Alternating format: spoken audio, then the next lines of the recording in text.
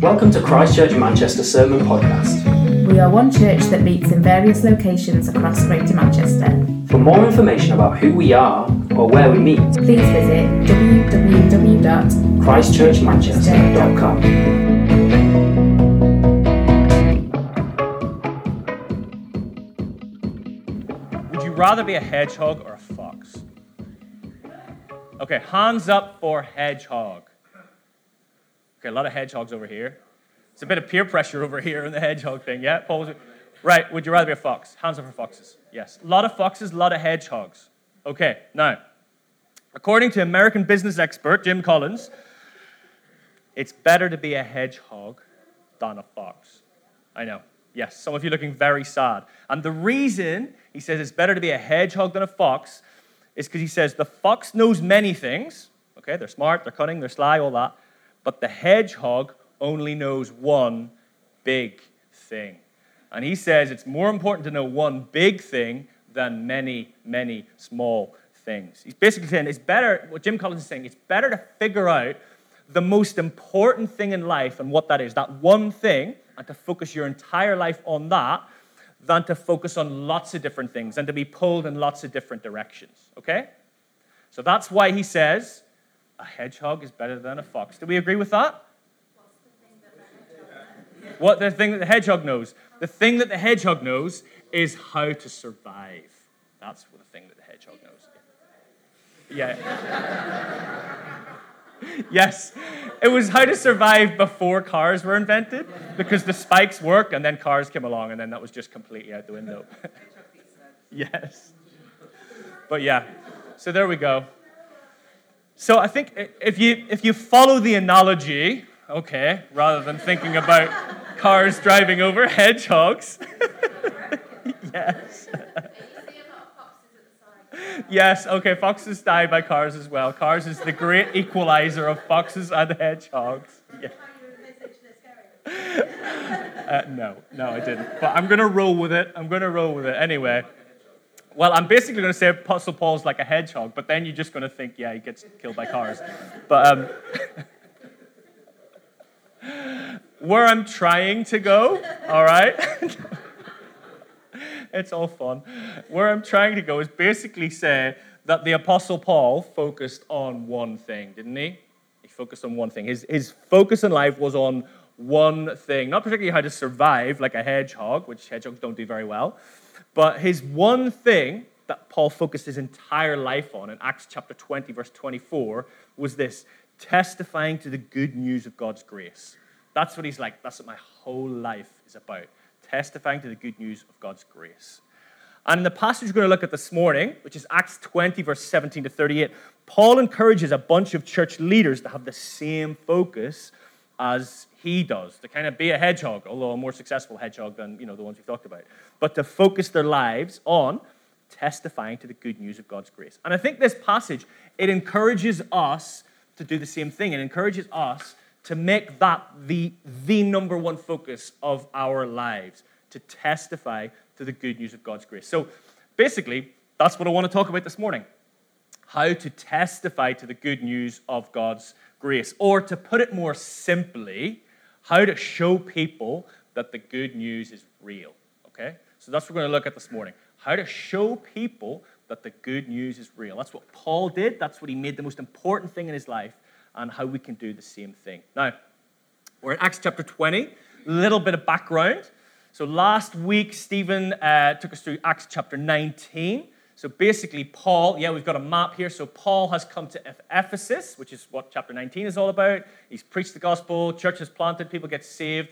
Then he moves on to Smyrna, Pergamum, all the way up here into Macedonia, all the way down. You can follow the arrows right down into Corinth. And then he kind of follows back up, Berea, Thessalonica, all the way back. And then he comes down, and then he dots down these islands, and he arrives at a place called Miletus, right in the center of the map there. And he's kind of come back on himself, and Miletus is about 36 miles from Ephesus. And rather than go back to Ephesus, Paul summons the elders of the church in Ephesus and says, hey, come meet me at Miletus. And they all, jumped on a horse or something, and went and met him at Miletus. And then basically Paul kind of shares some stuff with these elders. And he basically says, look, this is the last time I'm going to see you. I'm going to go to Jerusalem, and who knows what they're going to do to me there.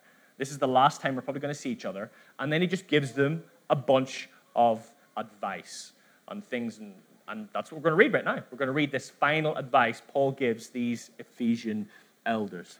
So let's read it.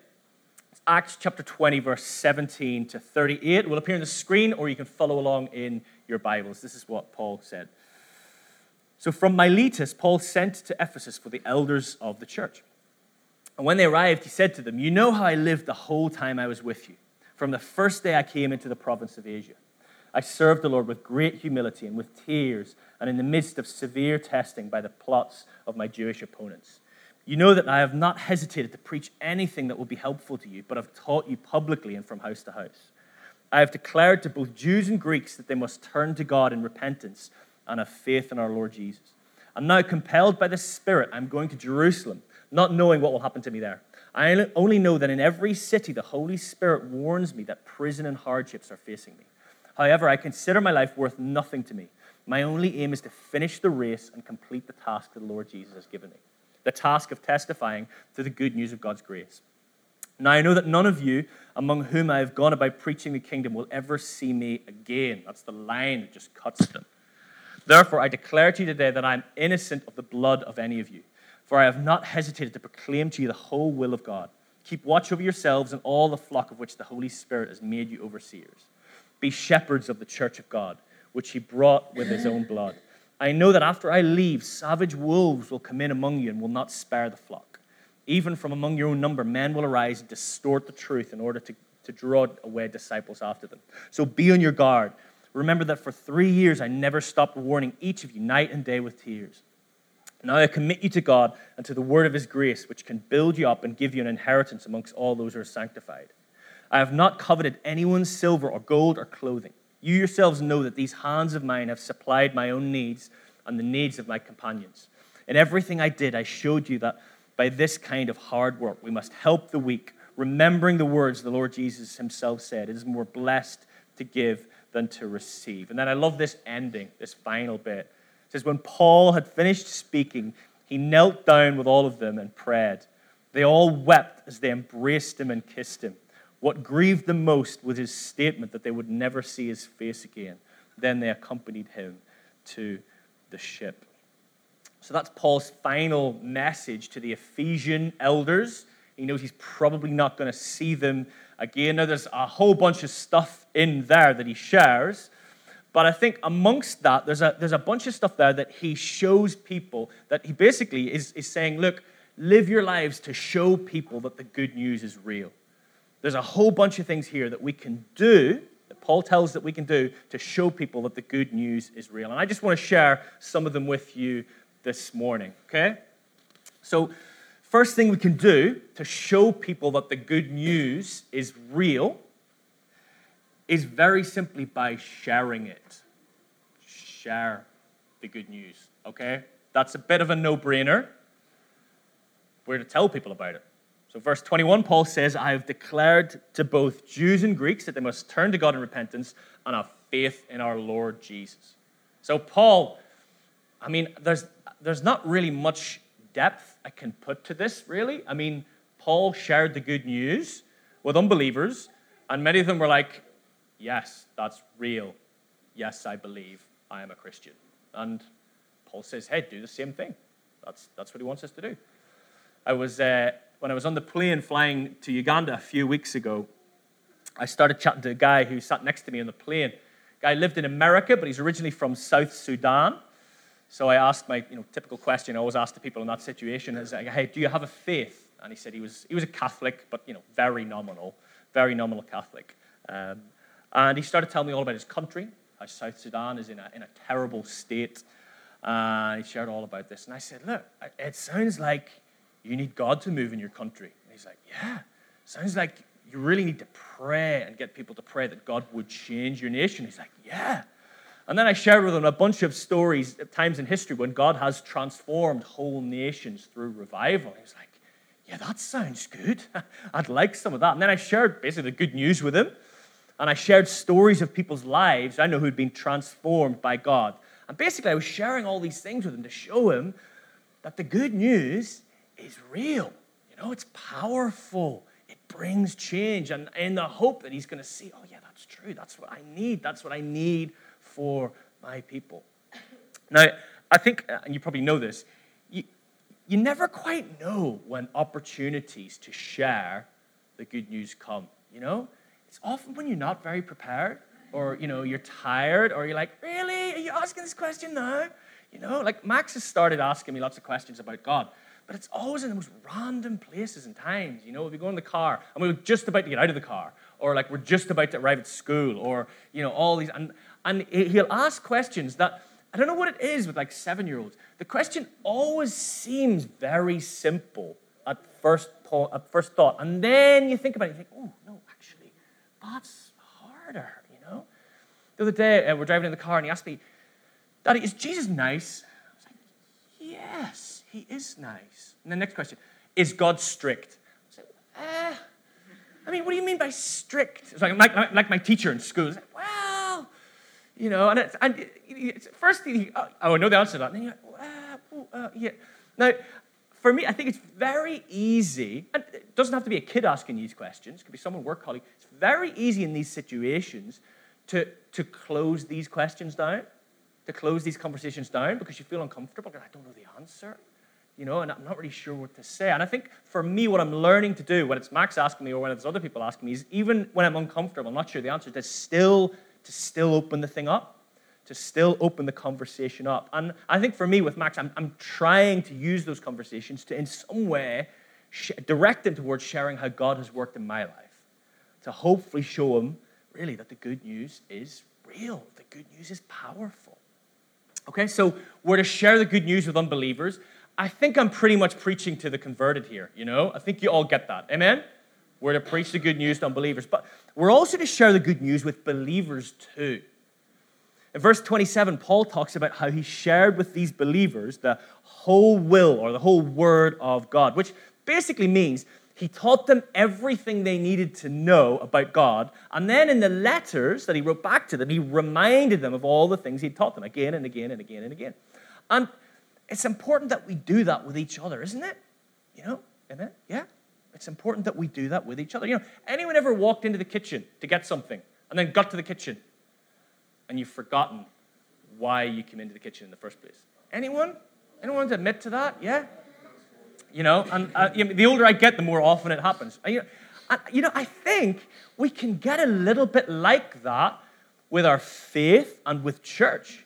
And we need our brothers and sisters in Christ to remind us what we're all about, what we believe, and why we do what we do. I think that's really important, Like, for me, like leading a church and, with all that's expected of you, with that, and also having a young family with preschoolers and also Elizabeth and his parents, none of them are anywhere near us. Like, I'll be honest, it can be hard sometimes, And like some days, after a really long day, and I don't know if you ever do this, you lean on the side of the wall, on the door, and sometimes I say, Elizabeth, why do we do this again? Why are we doing this again? And maybe it's just Elizabeth. Elizabeth's always like, she'll always reply like something like, because serving God and serving others and sharing the gospel is the best thing you can do in your life. It's a flourishing life, okay? She doesn't quite have the finger like that, but she's like, and that's why we do it, okay? I was like, okay, yes, I believe you, Elizabeth. I do. Just needs to go from head to heart right now, I do believe you. But that's true, isn't it? Often we need each other to remind us that the good news still is the good news in the midst of all we're going through in life. The good news is still real. The good news still is where our hope is. And just a reminder, hey, keep going. Keep plugging on. Keep doing what you're doing. We need each other to remind us of that. That's the beauty of church. Okay, so we're to share the good news to non-believers. I think we all get that. We're to share the good news with each other, with believers. But also, I think we need to stand up for the good news to those who want to distort it as well. In Uganda, like, there are some preachers who preach some crazy things, okay? Now, there's preachers who preach crazy things in our country as well, but in Uganda, they tend to have giant billboards on the side of the road. Not so much here, but Paul says in verse 30 that these kinds of people may come to your church, and if they do, you need to be on your guard. You need to be ready to say, no, that's not right. That's not what the Bible says. No, here's what the Bible actually says. Here's what the gospel is actually all about. And, when you share that to these people, they may not want to know, but it's important that we don't stay silent. We do share what the gospel is all about in these situations. And hey, who knows? You may be able to turn their minds. You may be able to bring them back, and they realize, oh, no, this is what the gospel is. But it's important that we do that, okay? So that's the first thing we can do to show people that the good news is real. Sharing it, firstly, to unbelievers, then sharing it to each other as believers, and also sharing it to those who want to distort the word. Now, second thing we can do to show people that the good news is real is by keeping going through hardship. Keeping going through hardship. In verses 19 and 23, Paul talks about the difficulties and hardships he's faced. He says in verse 19, he had some severe tests from his Jewish opponents. Now, we don't know what these severe tests were, but we know that they made Paul cry. Okay, they brought him to tears. Now, we don't typically think of Paul in tears. We always seem to have this impression of Paul as like the tough guy who's busy writing half the Bible and, preaching to the world. But he's in tears here. He also says that he faces prison in most of the places he goes to. He also tells us that he's been whipped, he's been beaten up. He's been through some really hard times, but he's always kept going, even when things have got hard. And the thing I want to tell you off the back of this is that, people watch you very closely when you go through hardship. People watch you very closely when you go through hardship. Kim shared something at community group on Wednesday night. Sorry, Kim, I haven't asked permission to share this, but hopefully it's all right. Kim's like, what is it? Oh, gosh, I'm nervous. Kim shared about when he was at school, him and a bunch of his friends started up a Christian union, and they would go along to the CU in their school. And he said, people in his school ridiculed him and his friends so much, give them so much abuse for being in the Christian union. And Kim said, sometimes you share on Wednesday, and some of the times you're like, why are we still doing this? But you did, you kept doing it, and you kept doing it, you kept going to the Christian union each week at school. And then you were sharing, many years later, you met an old school friend, and he'd become a Christian. He got saved, and you're like, oh, wow, how'd you become a Christian? And he said, I became a Christian because I watched you guys going to that CU every week, and we ridiculed you so much. And I thought, if you can keep doing that, even though everybody else is ridiculing you, you've got something there. And because of that, I looked into Christianity, and I became saved. Now, that's what I heard you say, Kim. I hope that's kind of accurate. But I'm like, yeah, so people, but isn't it? Yeah. My twist on it anyway. But it's true, though. People watch us closely when we go through hardship. They watch how we do it. And often just how we go through it, the fact that we keep going, is a powerful witness to people. I was chatting to a pastor from down south a couple of months ago, and he was sharing how a couple of years ago his 8-year-old daughter died of an asthma attack. Tragic kind of thing. And he was sharing about that, and he's the pastor of a church in a small town. And when you're pastor of a church in a small town, it's the biggest church in the town, everybody knows you, okay? So everybody heard about what happened. But he shared about how they went through that hard time, and he shared that actually the thing that we did was we decided we're not going to hide away. So my wife and I, we resolved we're going to go to church. We're going to keep going to church every Sunday, as hard as it is, because the longer we don't go, the harder it's going to be to go back. And they kept going to church. They kept engaging with people in their grief. And also they grieved, but they grieved with hope. And the people of the town saw them grieve with hope. And it made people in the town think they've got something there. People were watching them as they grieved. And it made them think, well, there must be something to this good news if it can bring hope in the midst of despair. Okay, so people, they watch us very closely when we're going through hardship. So if we can keep going through hardship, that's a powerful witness. Now, I don't know what some of you are going through. You may be going through hardship right now. I don't know what that might be for you, okay? It could be that you're struggling in work. It could be your hardship is, you've got young kids, busy job, you're just trying to keep your head above water. It could be you're struggling with health issues, money issues, mental health issues. I don't know what your hardship might be. But what I want to do is I just want to encourage you all just to keep going. Don't throw the towel in. Keep going, because you never know how you keeping going through suffering might be inspiring something who is secretly watching you go through what you're going through. Okay? So that's the second thing we can do to show people that the good news is real. Keeping going through hardship. Third thing we do to show people that the good news is real, which we see Paul talk about here, is being in community.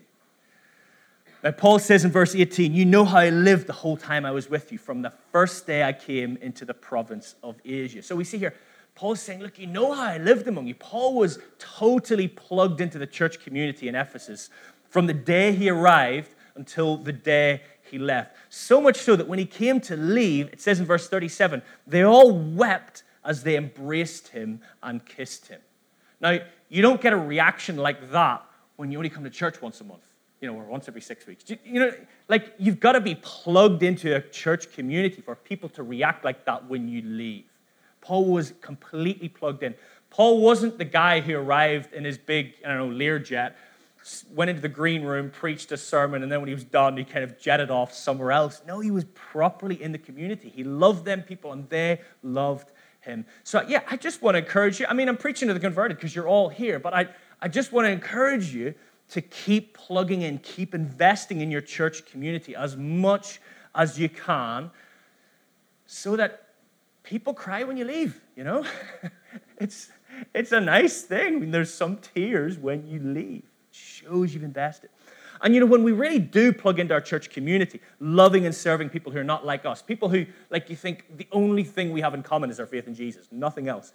When people see that, when people see you're in community with people you've nothing else in common with apart from your faith, they see something, they notice something that's different, and it makes them sit up and take notice. We invited a couple from Lady Barn Church over to our house for dinner a couple of years ago. Indian couple who are in their sort of late 50s, early 60s. And on the way over to our house, they had a car accident, minor car accident. No one was hurt, but a bit of damage to both cars. So they give us a phone call, says, look, sorry we're late. We've actually been in a car accident. I was like, oh, wow, where is it? So I basically jumped in the car, drove to where they were, and kind of stood with them. So they're there, and then eventually their daughter and son and his wife, they showed up to just kind of be a support. And then you've got that situation where there's the two cars, both got damaged, and both people are kind of saying, your fault, it's your fault. And then there's the people in the other car who are kind of sort of white, working class Manchester kind of Mancunians. They were there, and all their family starts to turn up, right? So all them there, and they're like, oh, it's your fault. And then you got the couple from India and their family, they're all there. And the people on the other side, they're looking at me, and they're looking at me, and they're like, you don't fit. You're not in our group, but you don't look like you should be in their group. You're white, and they're Indian. Why are you hanging? So the guy comes over to me, and he goes, who are you? And I'm like, I'm with them. We're part of the same church. And he looked at me as if I had two heads, right? But, he saw something that was not normal. Normally, you wouldn't be hanging out with these people. He saw something that was different. And, he wouldn't have been, but he saw a glimmer of what the church is supposed to be. And when we are like that, when we're in community, plugged into community with people who are not like us, people, they may not know it, may not be able to articulate it, but they see a little glimmer of the gospel, a little glimmer of what heaven is supposed to look like. And that's what we saw that day. So it's a powerful thing when you're in community, when you're plugged in. And it's especially powerful in our society because being plugged into community goes completely against the individualism that pervades our society and the loneliness that is becoming an epidemic in our society. So that's why being in community is so important. So that's the third thing we do to show people that the good news is real, be in community. Now, I'm going to do something I haven't done for many years, all right? I'm going to do a fourth point, okay? All right, I know. 3-point sermons are from heaven and 4-point sermons should not be allowed. But anyway, I just thought, right, it's here. I'm going to do it. I thought so many times, should I just scribble it out? Will people be weirded out? Anyway. Fourth thing we should do to show people that the good news is real is working hard. Working hard. Now, it's not the thing, oh yeah, great, working hard. Oh, lovely. It's not the thing we're most like, oh yeah, I just wanted to hear that. Thank you, Andy, for bringing that fourth point. But we see here, Paul has 3 verses on it. Verse 33 to 35, Paul talks about how he worked hard among the Ephesians to support himself and so he could give to others. And, I think sometimes in evangelical Christianity, hard work gets like a bad rap. It gets a bit of a bad name. And you know why I think that is? I think it's because we're always talking about the fact that it's by grace we're saved and not works.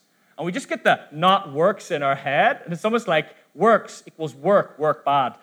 Grace good, work bad. And we kind of almost get this idea, hard work's bad.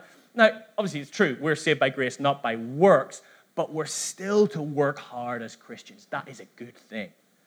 We work hard so that we can give. And that's exactly what Paul did. Some of our most generous givers at church work hard in their jobs so that they can give, so that they can be generous. And the money that they give funds ministries through which people get saved. Elizabeth, she's on kids' work, so she's not here, so I can say what I want. But Elizabeth, she's often on kids' work 3 out of 4 Sundays. Now, she works hard at that because she wants these kids to come and realize that the good news is real. Now, many of you are often on rotas, on 2 or 3 rotas. You're often serving most Sundays at church. And, your hard work enables the church to function. Okay, so when believers come along and hear the gospel, which, a lot of them came along to carol service and various things, your hard work has helped to make that happen. That's just some of the ways how working hard helps people see that the gospel is real. So I just want to encourage you to keep going, Like last week, this half term, it was half term. I don't know, it's not Stockport half term, it's Manchester half term. We had all the kids for the whole week. And I said to Elizabeth at some point, I was like, Elizabeth, man, this is hard work. Why am I surprised it's hard work? But it's hard work. And Elizabeth was like, she was full of pithy little things last week. She was like, yes, it is hard work, but we're laying foundations in these kids' lives, which is a lot of hard work right now without seeing much fruit. But in many years' time, we will see the fruit of our hard work. And I was like, amen, Elizabeth, preach it to me. But I think that's true for so much of our hard work in life, not even stuff to do with kids. So much of the hard work that we put in life is laying foundations for things that we will only see the fruit of in many years. And actually, we may only see the fruit of it when we get to heaven. But that's so much what our hard work brings. So that's the 4th thing we do to show people that the good news is real, by working hard. And please forgive me for throwing in that 4th point, okay? We are done. Don't worry, there's not a 5th point. So we show people that the good news is real by what? Sharing it. By number 2, keeping going through hardship. By number 3, being in community. But number 4, working hard. This is good when they do bring it, because it's helpful when they do bring it up. It really helps everyone. But I really do believe if you focus your life on these things, then when you get to the end of your life, you'll be able to look back and you will be satisfied. I really do believe you will be satisfied because you will have lived your life well and you will have left a legacy of people who have been impacted by how you've lived your life. And I also believe you'll be welcomed into heaven by those beautiful words, well done, good and faithful servant. And that's what we're looking forward to, isn't it? That's the hope. Now, foxes know many things, but a hedgehog only knows one thing.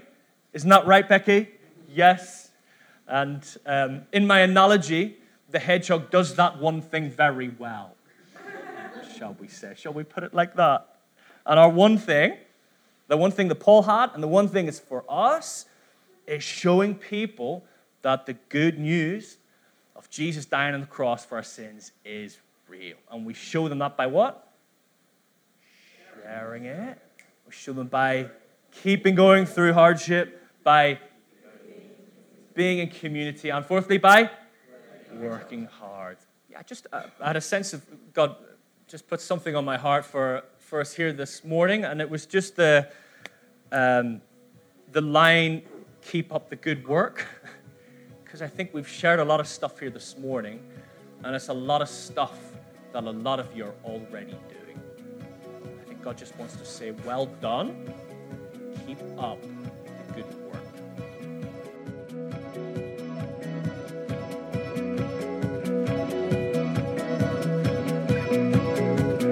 Thanks for listening. To explore this sermon or learn more about our church, please navigate to the links provided in this podcast description. From there, you can connect with us on social media, and you're welcome to check out the music links featured in this episode from our very own musicians. You can also discover current events and information about where we meet on Sundays and various groups or community projects that you can join in with. If you're interested in knowing more about us or wish to join us for one of our meetings, please reach out. Simply drop us an email at hello@ccm.org.uk. We look forward to connecting with you.